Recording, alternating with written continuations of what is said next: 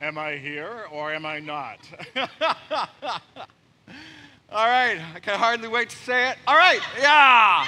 Thank you, front row. Let's all try it. It'll warm up everybody. Here we go. 1, 2, 3. Good morning, Church on the Rock. Woo!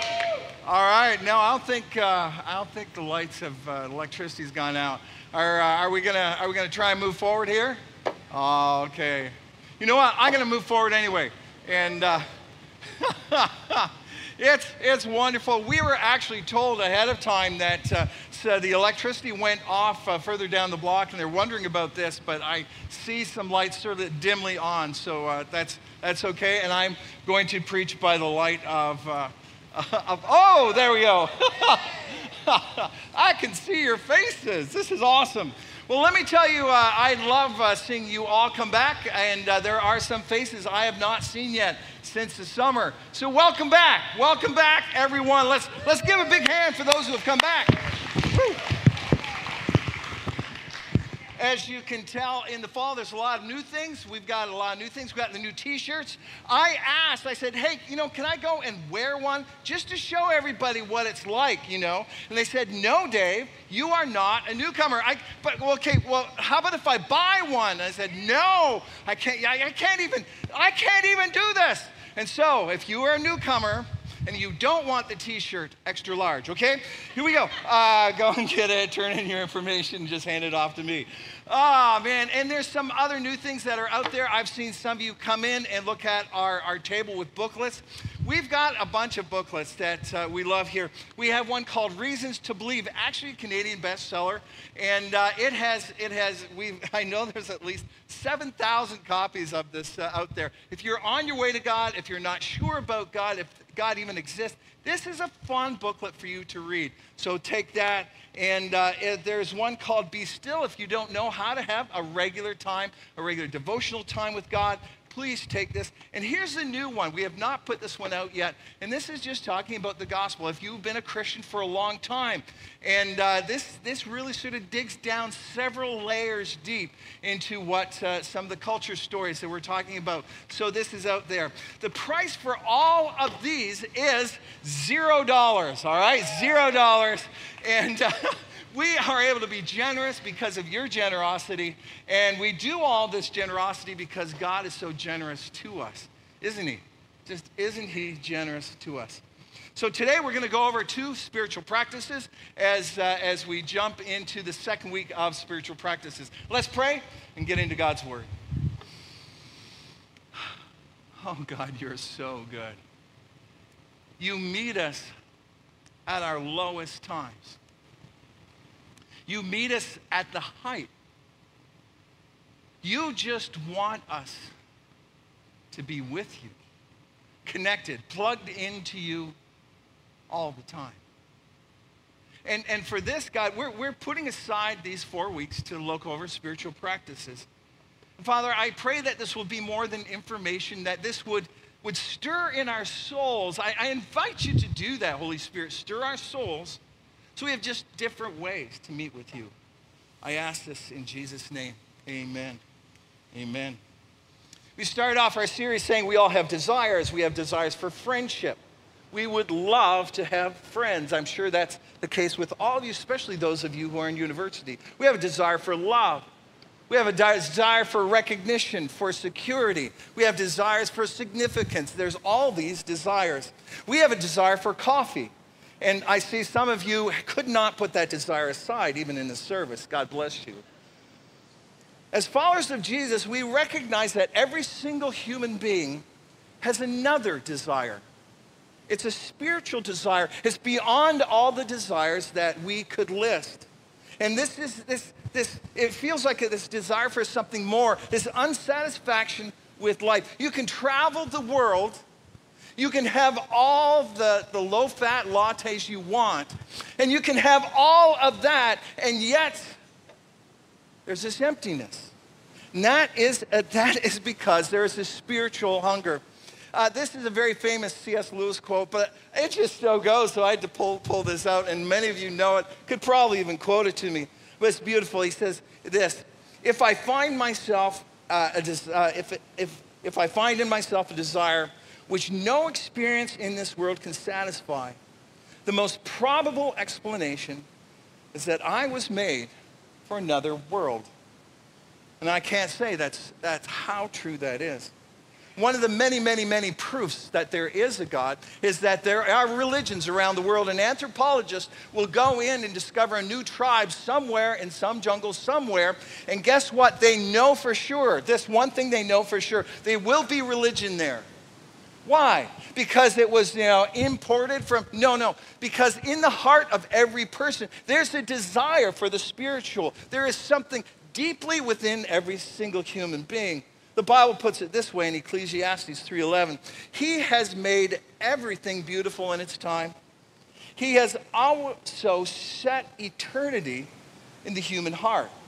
So every single culture, every single person, there is this eternity desire in each of our hearts. And so the first week of the series, we camped out on the whole idea, I have a soul, I have a soul, I have a soul. Can we all say that together? 1, 2, 3. Let's not brush over that.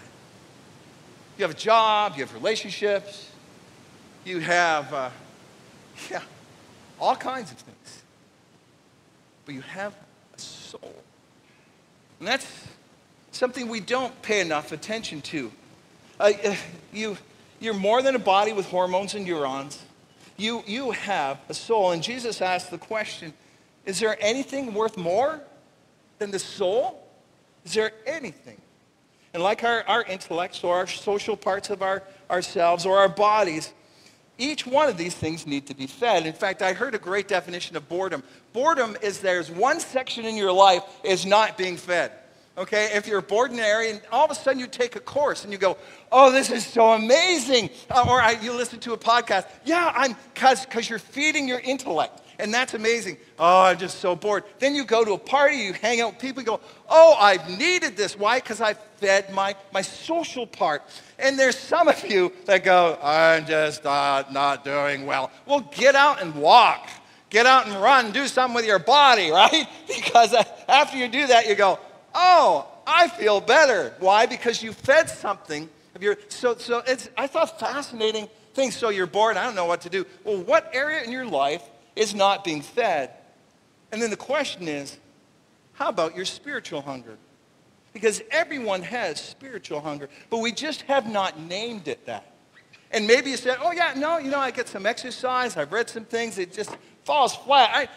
I don't know what's the matter with me. Well, maybe, just maybe, you need to feed your spiritual hunger. This is not just something that's left aside. God feeds into this because God takes the initiative. We love him because he first loved us. So God takes the initiative and creates these hunger pains in us. Have you ever hung out in one wing of Limeridge Mall? And it's an area of the mall that has this certain store in it. And they bake Cinnabons there. I think they don't vent outside, do they? They just blow the vent through the hallways. So you just go, and I have no desire for Cinnabons. I have no desire for, extra pastry or fatty foods until I walk even near that place. And all of a sudden, I've got this strange desire for Cinnabons. I need them. And this is what God does. This is what God does in our life. We all have this spiritual hunger, and then he wafts Cinnabons to it. Well, not really Cinnabons, but anyway, he goes and says, it's me, come to me. And often we don't recognize that. We don't recognize it as spiritual hunger. We looked last week on a set of verses that God initiates this. God initiates this. He initiates it, then waits. This is a way of God. He knocks at the door. He doesn't bust the door down. He says, I'm coming in whether you want me or not. No, he knocks. He says, invite me in. Guess what? I'm going to feed your soul. Isn't that awesome? He knocks. He brings flowers. He asks for a coffee date. He goes like any lover and says, come, come. And when people don't, he's not this stoic that does not feel anything. There's so many times. In Ezekiel, there's a whole chapter, and I'm going to read a section in Hosea, where God just seems like this spurned lover in Hosea 7. By the way, if you want an interesting book of the Bible to read Hosea. I'm going to read verses 14 and 16. And God says this, they do not cry to me from their heart. They do not cry to me from their heart when they wail on their beds. In other words, his people are crying, saying, oh, my life is horrible. Everything's going wrong. And he says, they're crying, but they're not crying to me. Well, don't you care, God? Well, maybe just like the book of Judges, some bad things have come, so people would come to him. And God says, okay, come on. But no, they just cry about their life, and they don't cry to him. For the sake of grain and new wine, they assemble themselves, yet they turn against me. They come on, party! Woo! Grain and new wine, I don't know what, college campus kegger, whatever you do, right? You go together and friends and have a lot of fun. You have a lot of fun. And then they turn away from me. Can't you hear the spurned lover of this? And then this one phrase, I love this phrase. They turn, but not upwards. Turn, but not upwards. And so not only do we have this desire in us that God initiates and stirs up, spreads the Cinnabon fumes around, but then sometime we need to get off the couch and open the door because he's knocking. The thing is, the people who have done that have been highly blessed by God. We, Jesus' disciples, we often put them down, don't we? If anybody said Jesus' disciples, I know what most of you would think, almost number one on the list of disciples, right? What would you think about in general and as disciples? You would say, number one, they're not all that smart, all right? He did not pick the smartest ones. He did not pick, the ones that were, just bright, best pencils, and Peter going, "Arr," and Matthew, the tax collector, and you just go, why did he pick all those people? That's usually what we think of number one. It's sort of a negative thing about the disciples. Can I tell you one thing about the disciples that were amazing? Each one had a desire to follow Jesus, and they dropped everything and did. And they became the 12. They all had the desire to follow Jesus. They dropped everything, and they did. Now, if you're not religious, if God just sort of brought you here, and you're here on our website, welcome. If you came with a friend, that's fantastic. If you don't really like the whole God thing, but you're here, thank you. This is the church for you to come to. I want you to think about this. That the reason why you're here might not just because your friend invited you or you're here to hear somebody sing. The reason why you're here is perhaps God has drawn you himself because he loves you so ridiculously much. And he calls you to step into a living relationship with him. Then there's those of us who are in a relationship with God, and he still calls us. He wants us when we're in trouble to go to him. He wants us when we're happy to go to him. I was listening to one Old Testament scholar. He said, you know what the great thing about the Psalms? There's lament Psalms saying, God, this is horrible. There are some Psalms where they're angry at God. God, how could you? There's some Psalms, God, you're amazing. He said, you know what all three have in common? They're all talking to God. And that's really what he wants. Not out of guilt, not out of obligation, but out of relationship. And like any relationship, you can get in a rut. You can get bored. That's why we have a workshop coming up in November, Creative Ways to Read the Bible. And so what we're doing now, we're going through several spiritual practices that might be a little different, just a wee bit different, out of the box, just so perhaps you can still come to him and have some amazing times in creative ways. The first one I'm going to be talking about, in fact, most of these I'm going to be drawing on the Celtic monks because I was on a pilgrimage and hanging out with the Celtic monks. So that's, so that's why I'm leaning on some of what they're doing. So this one, I'm going to try and say it. Okay, here we go. Okay, it's peregrinatio pro Christo. I have to say it Italian. I know it's Latin, but I have to say it Italian. Isn't that awesome? Isn't that awesome? Basically, it means wandering with Christ. Wandering with Christ. Walking or wandering with him, taking a hike with him. It's leaving the familiar that lulls us into a mindless routine. It breaks cycles. It's like a mini pilgrimage. It might last 30 minutes or it might last an afternoon. As I've read about it, these monks had this call just to wander out of love for Jesus. They would say, I'm going to go and wander with Jesus. And that was a part of the Abbey's understanding that what they were going to do. In total perfection back in our history, God would come the cool evening in twilight and walk in the garden, and he called Adam. There's an assumption there that he came to walk very personally with Adam. And he had this invitation, where are you? Come. It's our time to go walk together. And we know the rest of the story where he hid. It's interesting as the Bible unfolds and stories are close together, it's important. We have to pay attention. Just 2 chapters later, the Genesis talks about somebody that walked with God. Somebody that walked with God. And so you say, hold on, God walked with Adam. 2 chapters later, somebody walked with God. And actually, he was somebody that was dedicated. This is found in Genesis 5:24. It says, Enoch walked with God, and he was not, for God took him. That's about all we know about him. Enoch means dedicated. In the book of Hebrews, it describes him a little bit more. Hebrews 11:5-6. It was by faith that Enoch was taken up to heaven without dying. He disappeared because God took him. For before he was taken up, he was known as a person who pleased God. And it is impossible to please God without faith. So therefore, we knew Enoch had faith. Anyone who wants to come to him must believe that God exists, check, and that he rewards those who sincerely seek him.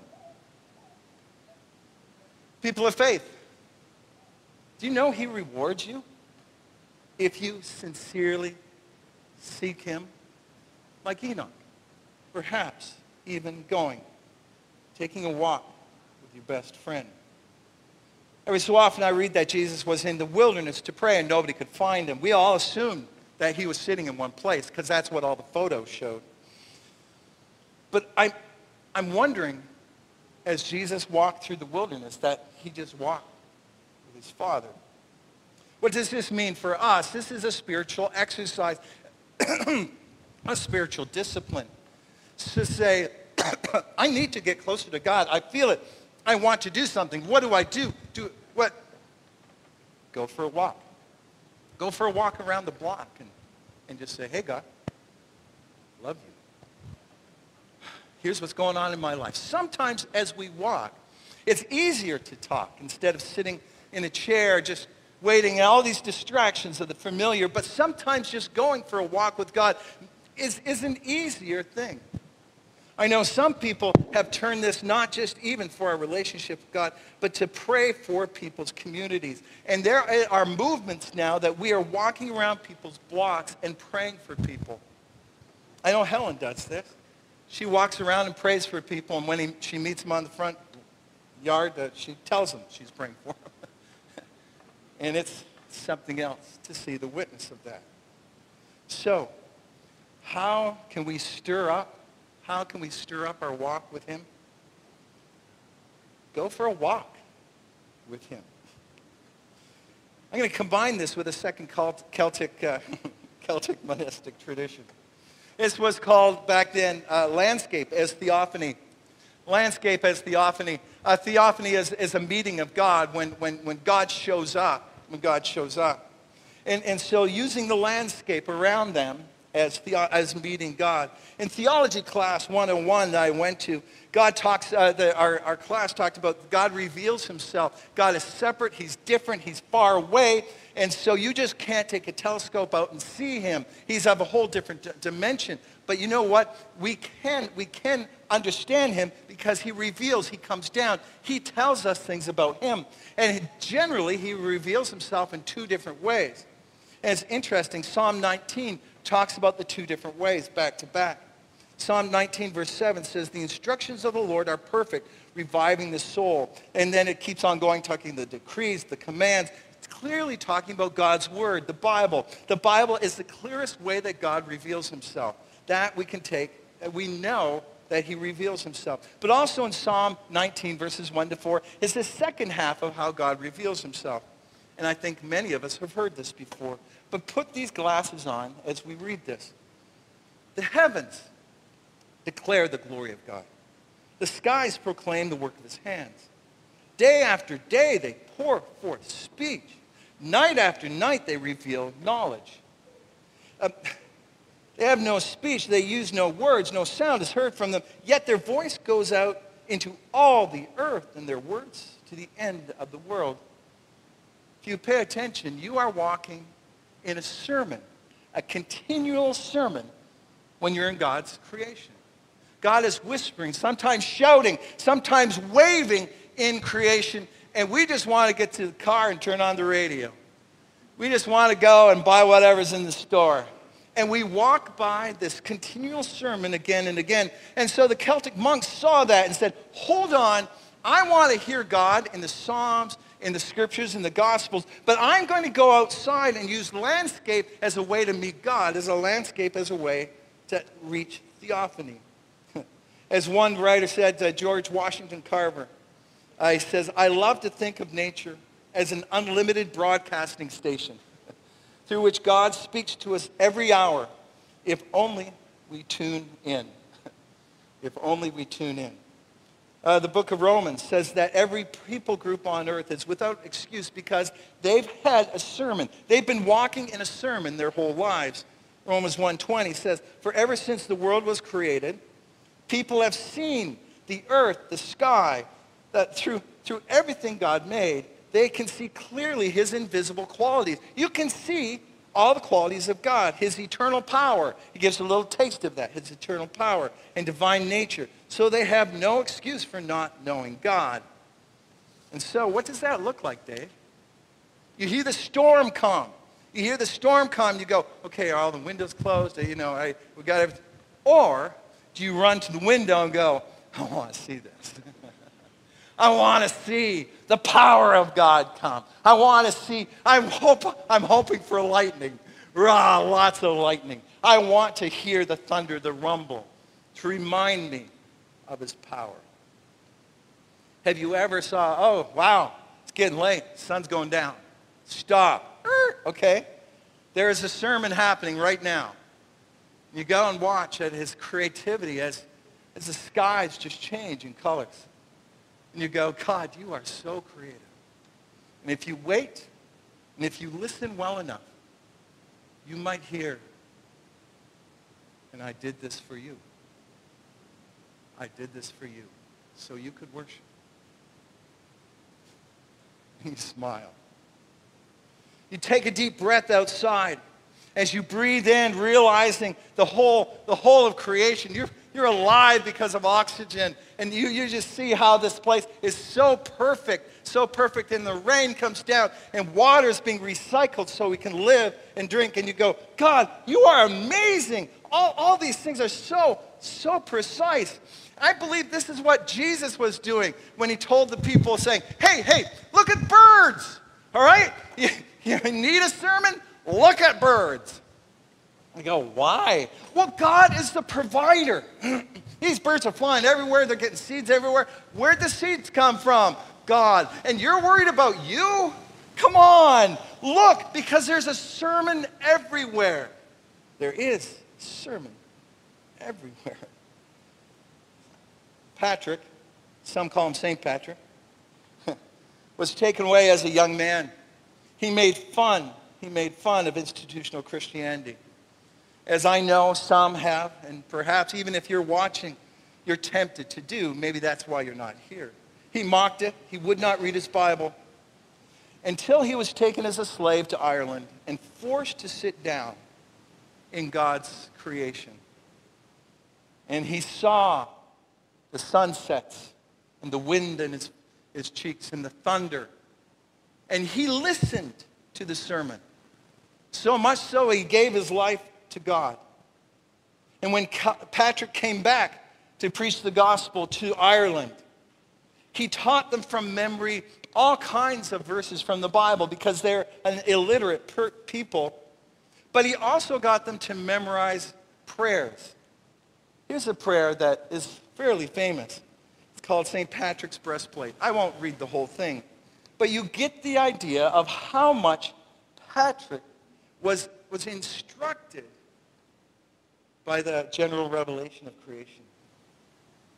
I bind myself today, the power of heaven, the light of the sun, the brightness of the moon, the splendor of fire, the flashing of lightning, the swiftness of wind, the depth of sea, the stability of earth. And these are all the things that spoke to him on the hillside as he gave his life to Christ. So let God speak through creation. That would be our next spiritual practice. Our first spiritual practice, go on a hike. Go on a hike with God. Just go on a hike with God. Let God speak through creation. That would be the second one. We know God is everywhere and can show up at a gym. Go figure. We don't need a cathedral. Jesus told us that it's not about the place. It's about spirit and truth. But I also believe that God chooses places to reveal himself. Even though he's everywhere, he chooses places to reveal himself. For instance, he says, wherever two or more are gathered, there I will be. And so hold on, aren't you everywhere? You're always there anywhere. Well, no. That's different. When we gather, I'm going to reveal more of myself when we gather. Do you know why I'm excited about church?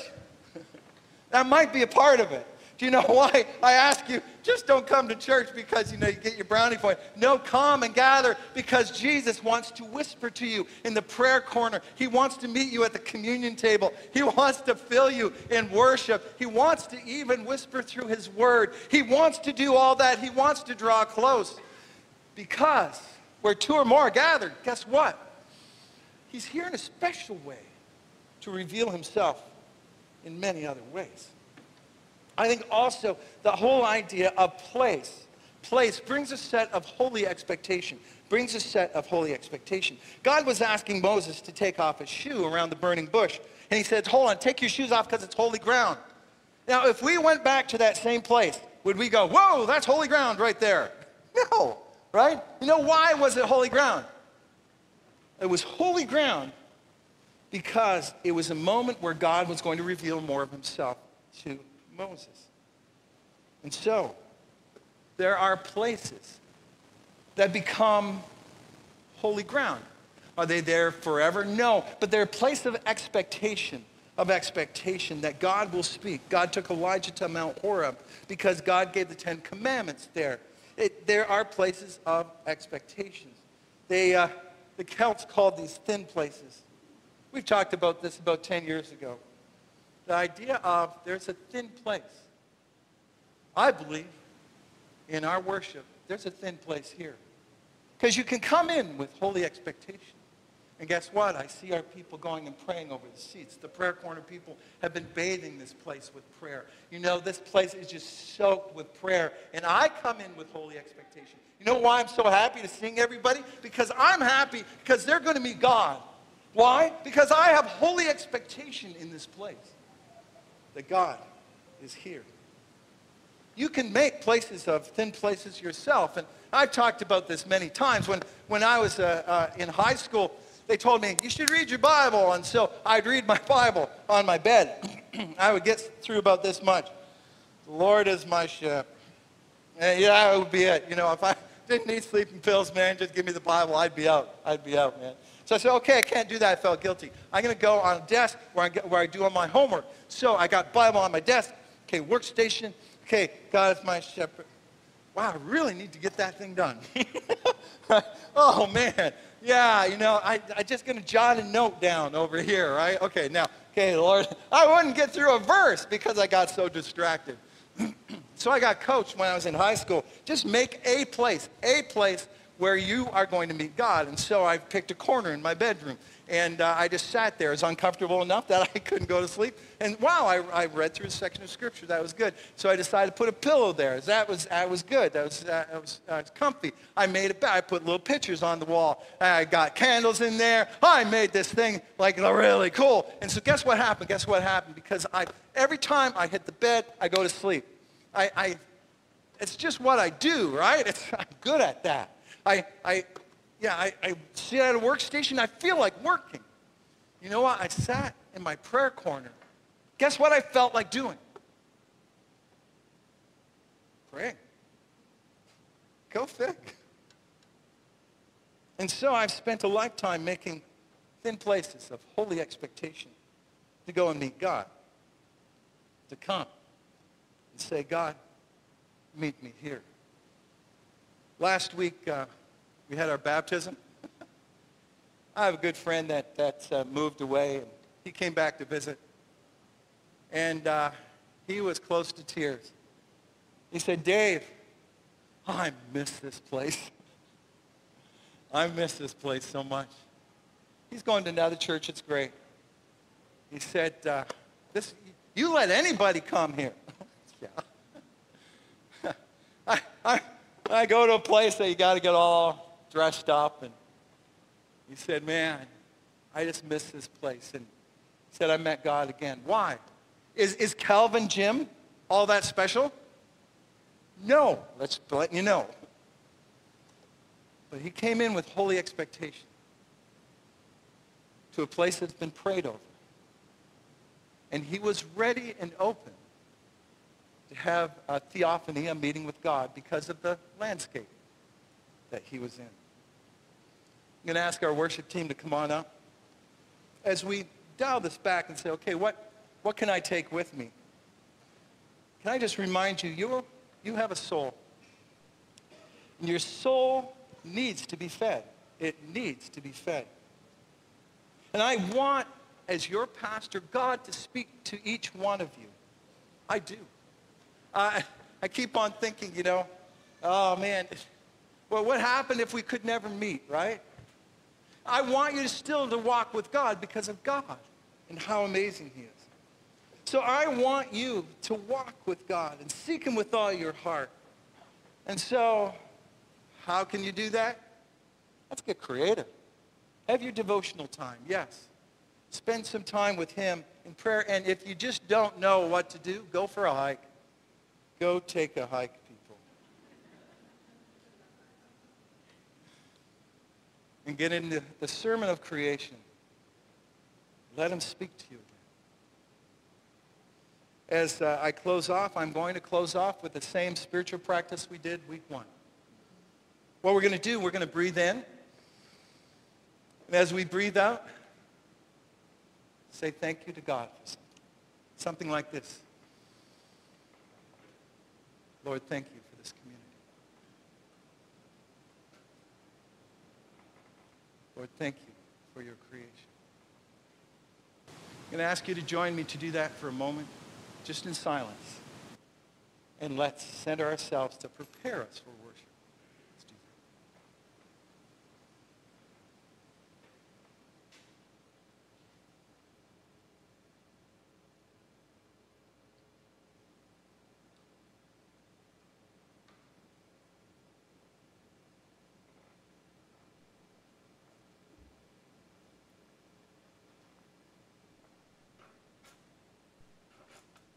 We love you, Lord. Come feed our souls now as we worship you, as we pray, as we celebrate your death and resurrection. Come feed our souls. Amen.